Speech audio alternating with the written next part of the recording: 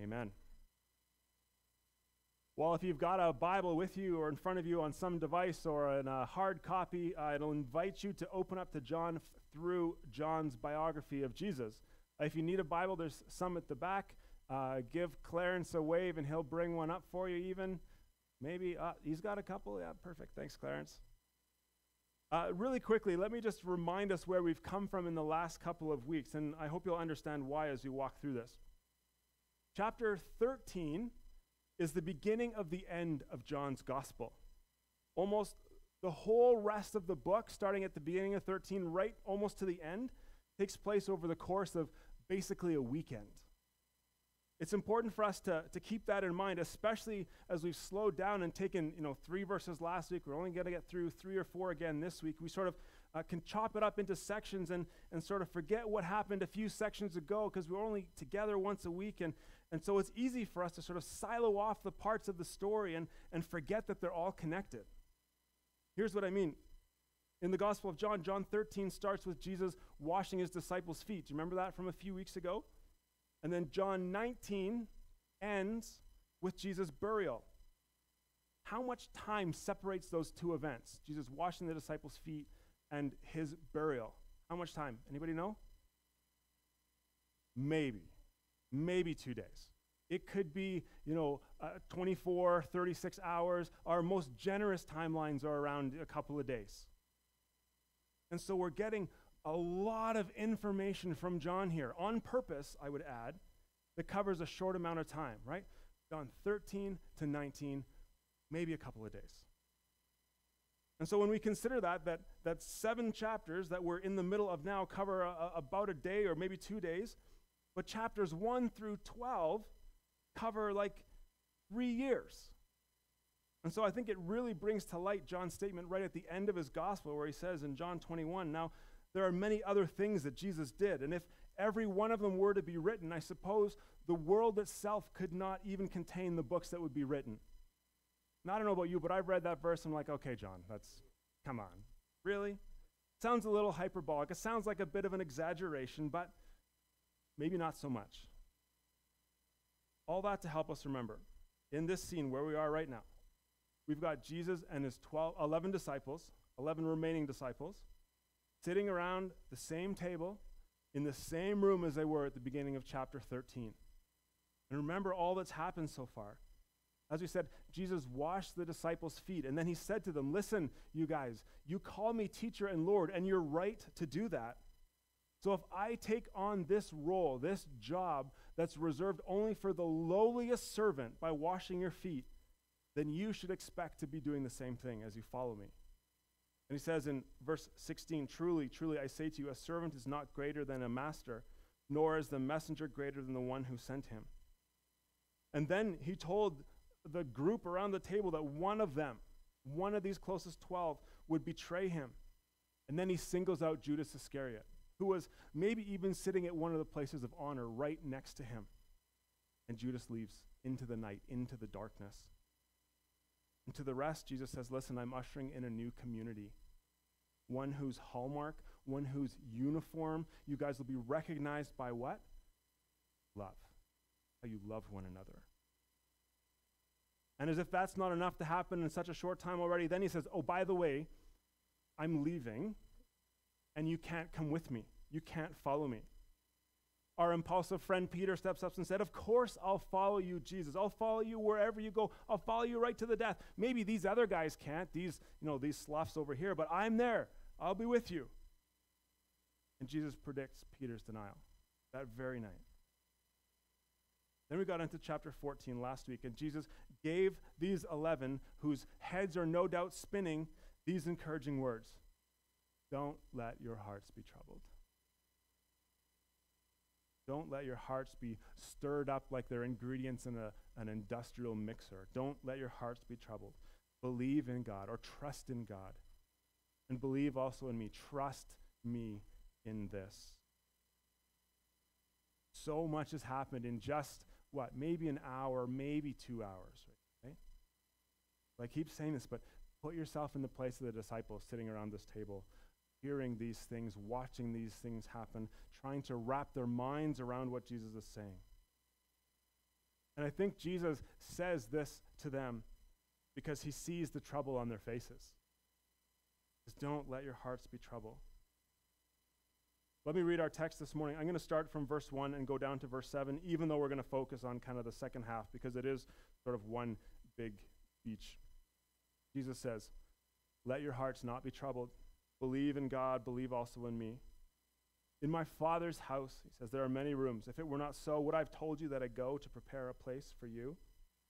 And if I go to prepare a place for you, I will come again, and I will take you to myself, that where I am, you may also be. And, he says, you know the way to where I'm going. And Thomas said to him, Lord, we don't know where you're going. How can we know the way? Jesus said to him, in one of the most famous verses in the Bible, I am the way, the truth, and the life. No one comes to the Father except through me. If you had known me, you would have known my Father also. But now, from now on, you do know him, the Father, and have seen him. Let me just pray really quick as we dive into these words. God, thank you for these words.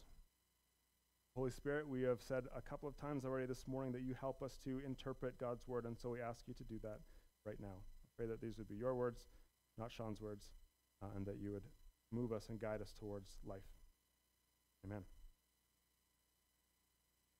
When we come to the Bible, when we come to Scripture, one of the things we are always forced to compare is religion and gospel. Religion, as we're using it here, is any system that teaches us that we really have it within us, the ability to save ourselves, or the ability to have true life, full life, everything we need. And I hope as you see that definition, you see just how widespread and all-encompassing it can be. It's any system that teaches us that we have it within ourselves to save ourselves. Religion says, look inside and you'll find everything you need. On the other hand, gospel says that we are completely unable to save ourselves. The gospel says that our only hope for salvation, our only hope for true life, real life, meaning, purpose, all the things we're looking for, is we have to find something outside of ourselves. We cannot do it on our own. Now, even before we get into Jesus' words, especially that verse 6, you can see from these two definitions that the gospel is extremely offensive to our current culture. See, the dominant worldview around us these days has actually moved even past religion. The cultural narratives no longer ask, look inside yourself for everything you need to be yourself, but it goes beyond that to even say, how dare you suggest I need any help? How dare you suggest I need to be saved from anything? Tim Keller helpfully insults everyone by saying this: the gospel, by telling us that our salvation is free and undeserved, is really insulting. It tells us that we are such spiritual failures that the only way to gain salvation is for it to be a complete gift. Now, this offends both moral and religious people who think that their decency gives them an advantage over the less moral people. I'm not that bad, so I'm probably okay. The gospel is also insulting by telling us that Jesus died for us. It tells us that we are so wicked that only the death of the Son of God could save us. Now, this offends the modern cult of self-expression and the popular belief in the innate goodness of humanity. It tells us that for all have sinned and fallen short of the glory of God, as Paul writes, right? He continues and says, the gospel, by telling us that trying to be good and spiritual isn't enough, thereby it insists that no good person will be saved, but only those who come to God through Jesus. This offends the modern notion that any nice person anywhere can find God in his own way. And we don't like losing our autonomy. The gospel tells us that our salvation was accomplished by Jesus suffering and serving, not by conquering and destroying. And that following him means to suffer and serve with him. And this offends people who want salvation to be an easy life, the good life. It also offends people who want their lives to be safe and comfortable. Now, we can read the Old Testament and we can see the failure of religion as we've defined it. So many times the Israelites failed and fell into the trap of just assuming if they kept all the rules, they'd be good with God.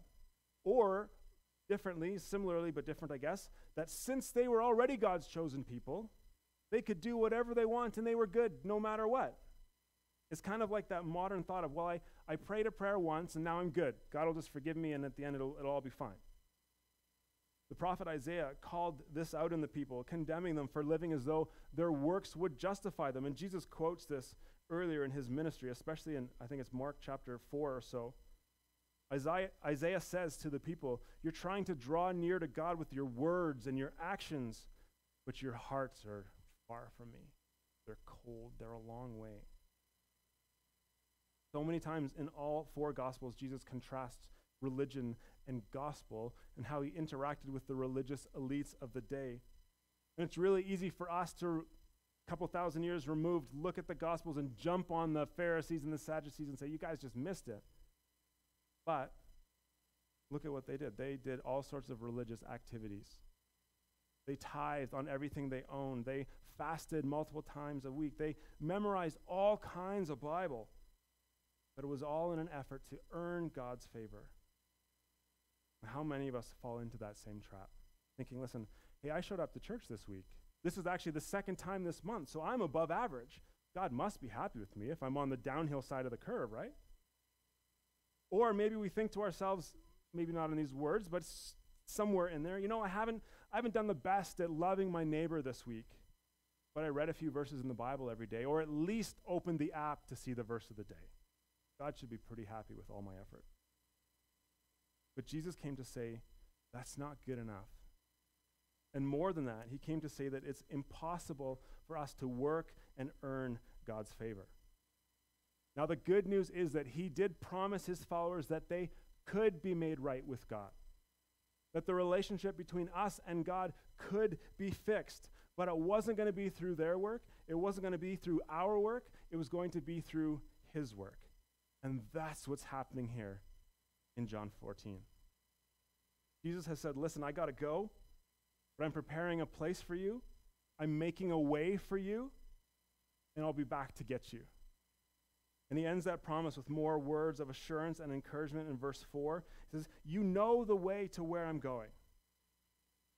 Again, with their minds spinning, Thomas steps up with a question in verse 5. And he says, we have no idea where you're going. You've just told us you're leaving. We don't know where you're going. How can we possibly know the way? Now, the more we study these texts, the more we see John around the table here, the more we see Thomas around the table, the more I like him. He's a guy who's kind of been pigeonholed by his doubts right at the end, right? Maybe you've heard the phrase, well, you're just a doubting Thomas.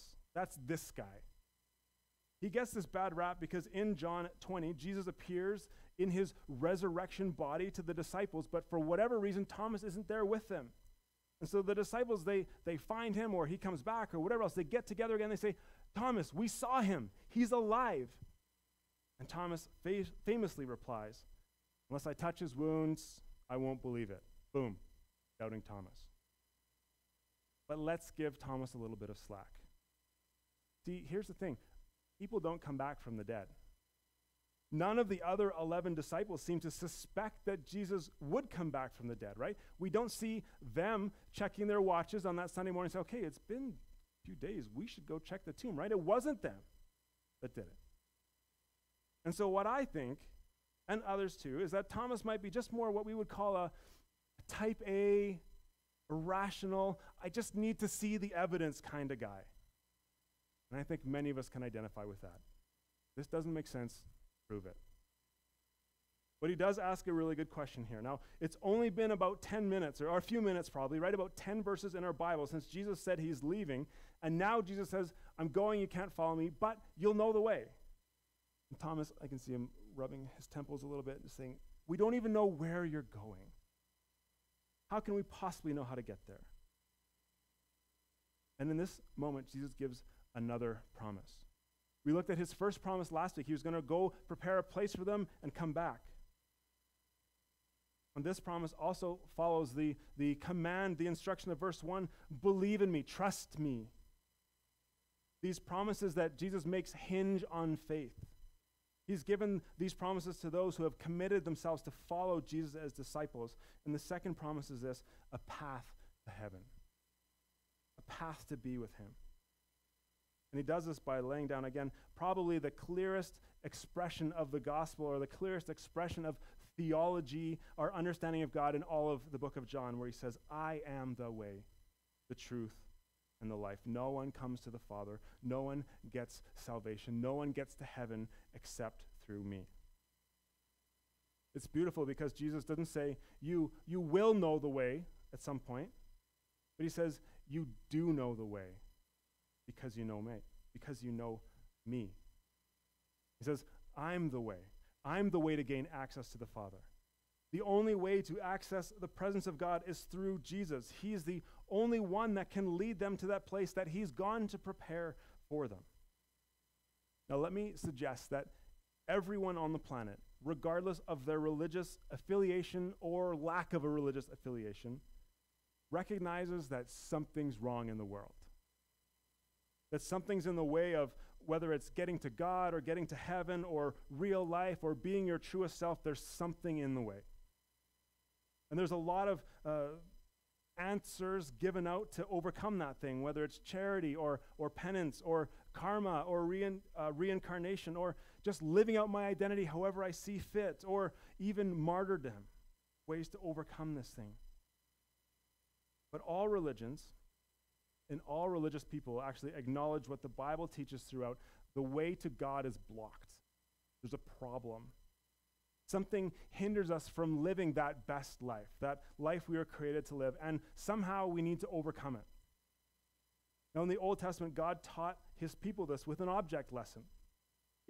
First in the tabernacle and then in the temple, there was a thick, heavy curtain that separated mankind from the earthly dwelling place of God. It was the veil that separated the Holy of Holies from where the people could go, right?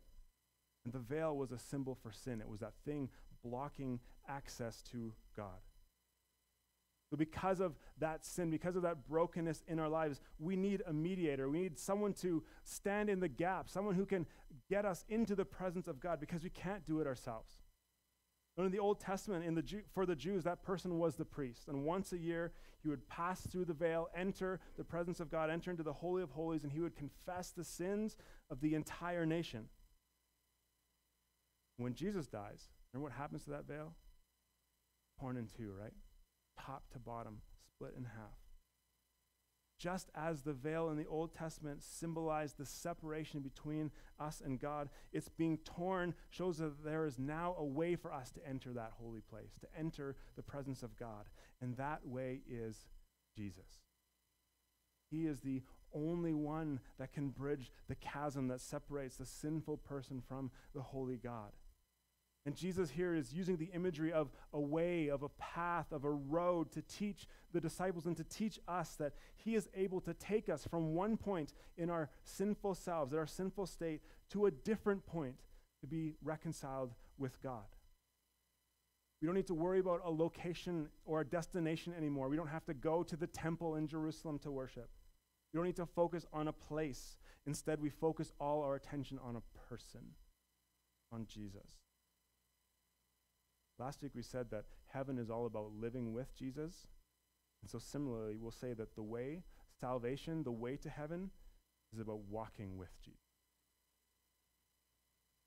And here's the thing that separates Christianity from pretty much every other religion: that the founder, Jesus, isn't just some religious teacher.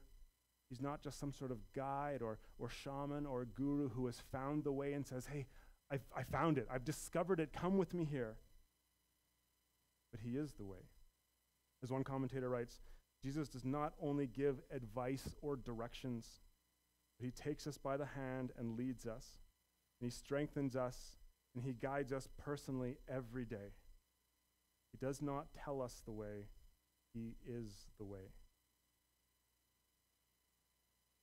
Again, this idea, and many people in our day, it's called exclusive, it's called intolerant, and it's even called violent.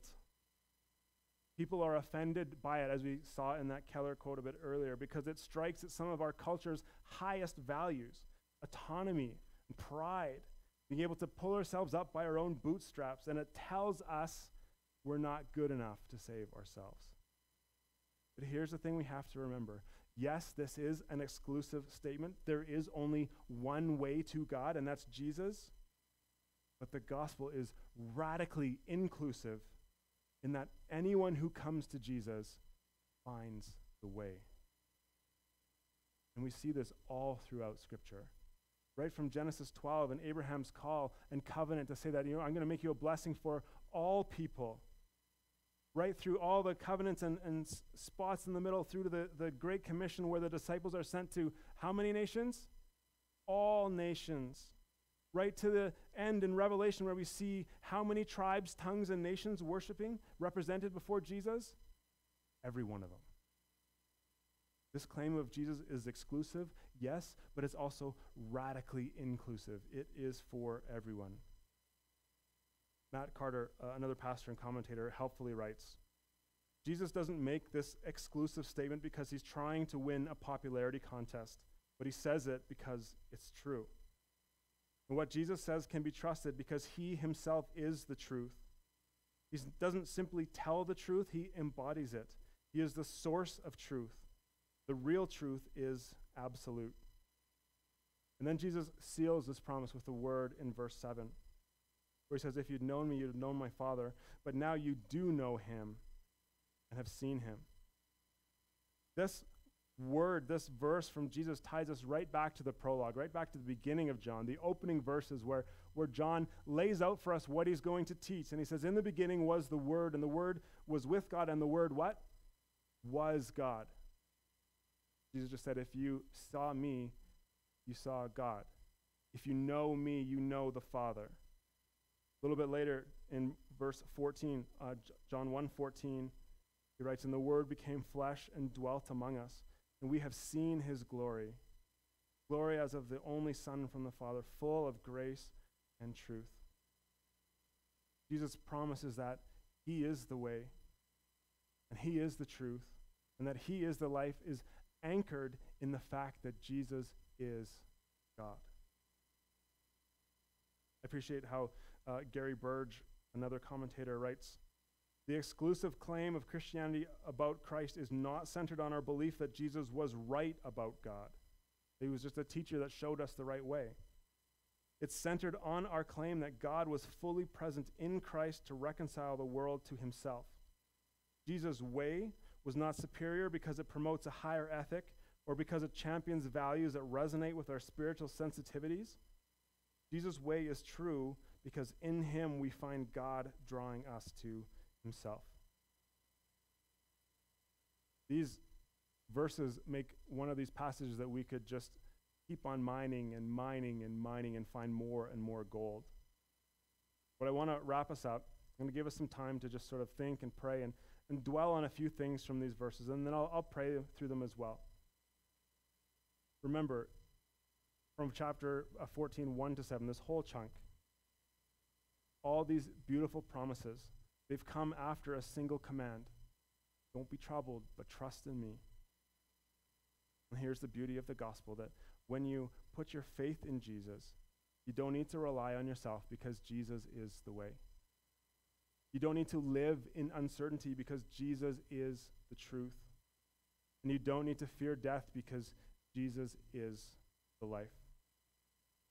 Let's just take a minute. We can pray together where you are and just consider what each of those three things might mean for us, that Jesus is the way, Jesus is the truth, Jesus is the life. And we can continue to ask the Holy Spirit to reveal the truths that are buried in those things to us. And then I'll close our time in prayer, and Arnie will lead us in a couple more songs.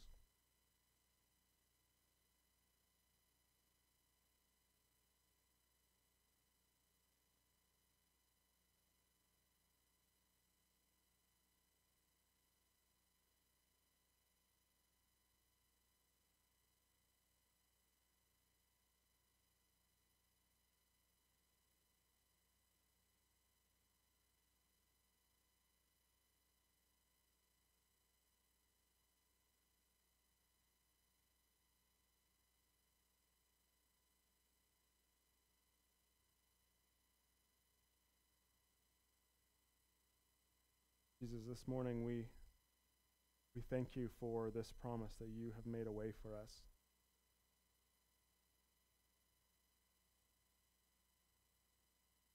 Pray that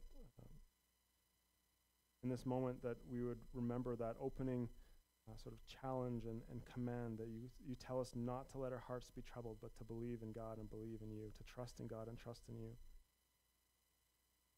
Holy Spirit, would you stir up in our hearts right now ways where we are trusting in ourselves and not you? Just point some things out.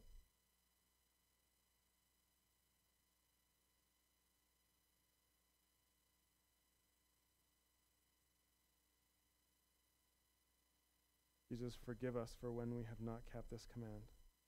When we have gone our own way, we've put our trust in what we think we can accomplish, or the stuff we have, or the world we live in, or all these things, when we have put our hope and trust in something that's not you.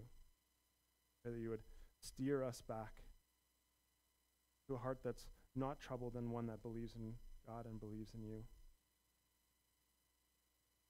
Jesus, Holy Spirit, I pray that you would show us ways in our lives where we're relying on ourselves. Let us confess those things. Steer us back to the truth that Jesus, you are the way.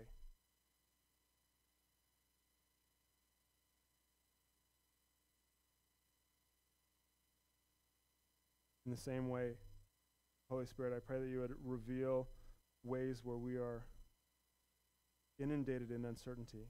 Our world is full of it. Show us in our hearts where we are defined by uncertainty. And steer us back towards Jesus, you being the truth.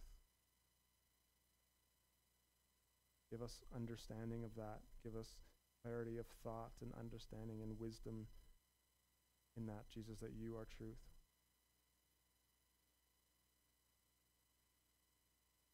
And if there's something we've seen over the last 18 months or so, so many of us fear death. So I pray that you would reveal any of that in our lives too. We're scared of death and we see it as an end or as the end. Steer our hearts to the understanding that Jesus, you are life, in you is life, and our physical death is just a transition to being with you.